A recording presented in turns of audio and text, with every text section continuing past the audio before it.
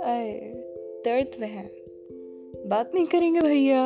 क्यों नहीं करेंगे? ईगो हर्ट होता है यार। क्यों किसी और को बताएं कि हम किसी तकलीफ में हैं या पेन में हैं? आखिर क्यों हम किसी को पता लगने दें? लेकिन ऐसा नहीं होना चाहिए। तो आज की पॉडकास्ट में हम बात करेंगे टॉक थेरेपी के बारे में। लेकिन इससे पहले आप सबका बहुत बहुत शुक्रिया। इंस्टाग्राम, व्हाट्सएप पे इतने सारे मैसेजेस, आप लोग का इतना सारा प्यार देख के मुझे बहुत अच्छा लगा। आप लोग की सपोर्ट, आप लोग का प्यार ही मेरी आवाज़ है। तो अब हम चलते हैं अपनी टॉपिक की तरफ, टॉक थेरेपी। आखिर ये क्या है?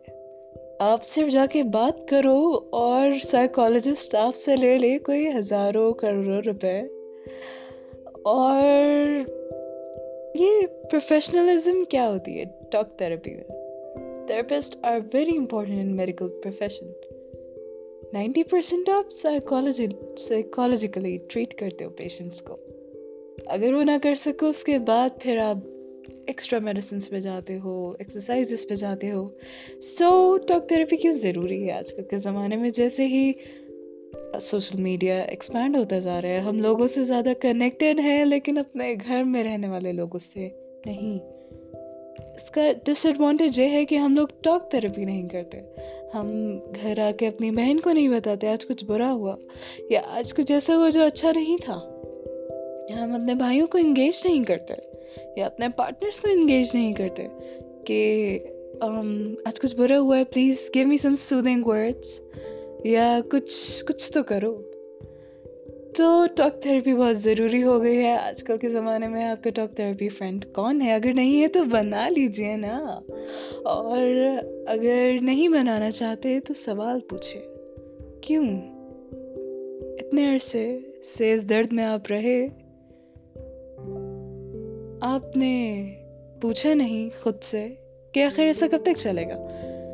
तो अपने पेन से बाहर निकलिए, अपने तकलीफों को ओवरकम करें, अपने माइंड को रिलैक्स करें, पॉजिटिव चीज़ें देखें, पॉजिटिव चीज़ें सुने, अपने हॉबीज़ बनाएं, अपने आप को एंगेज रखें, सबसे ज़्यादा अल्लाह से दिल लगाएं। इंशाल्लाह talk therapy, best talk therapy is with your lord. आप जाए नमाज पे बैठिए, talk to God, talk to him, रो के दिखाइए। इसको रोना कोई कमजोरी नहीं है, just tells you're human as well.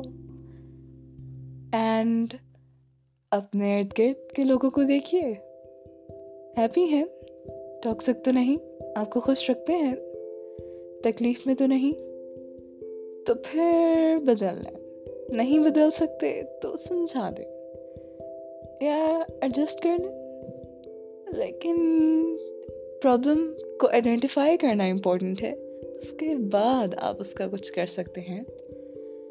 तो जी आज की पॉडकास्ट यहीं तक ख़त्म होती है। And see you next time. शब खैर, खुदा हाफिज। Do let me know in the comment section that what do you think about talk therapy? अच्छी है, बुरी है, अपने पास रखने चाहिए अपने सीक्रेट्स या ट्रस्ट होना चाहिए सोसाइटी में? Do let me know. Okay, शब खैर, खुदा हाफिज।